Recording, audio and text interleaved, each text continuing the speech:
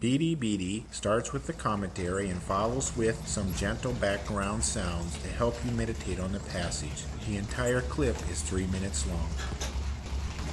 Proverb chapter 10, verse 16.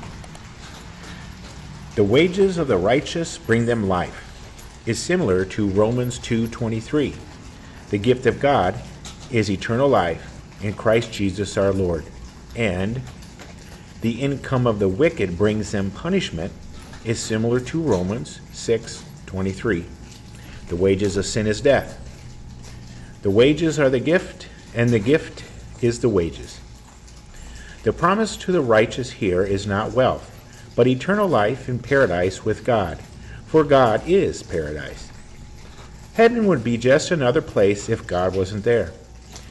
The coming messianic kingdom on earth would just be another realm if Jesus isn't going to rule on the earth. The promise to the wicked is a punishment of death. God promised Adam and Eve if they ate the forbidden fruit they would die. When they did, the glory of God left their being, and their heart and mind were forever changed for the worse.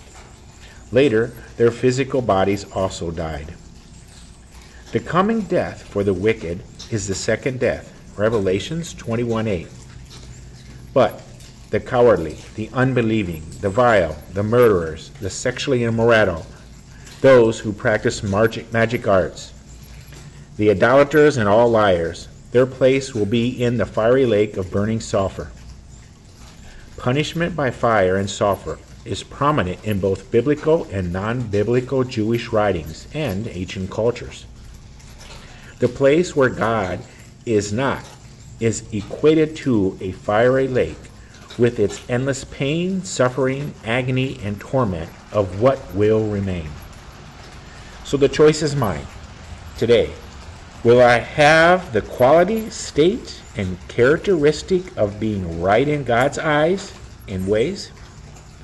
Or will I have the quality, state, and characteristic of being wicked in God's eyes and ways? More than I am saved from punishment by my actions. For all sin, and sin cannot be in paradise. Rather, I will receive God's gift by not being punished, for He forgives me in Christ. BDBD is sponsored by FreeBibleStudyHelp.com, home of Bible study, question sheets, commentaries, and information to help the individual and small group study the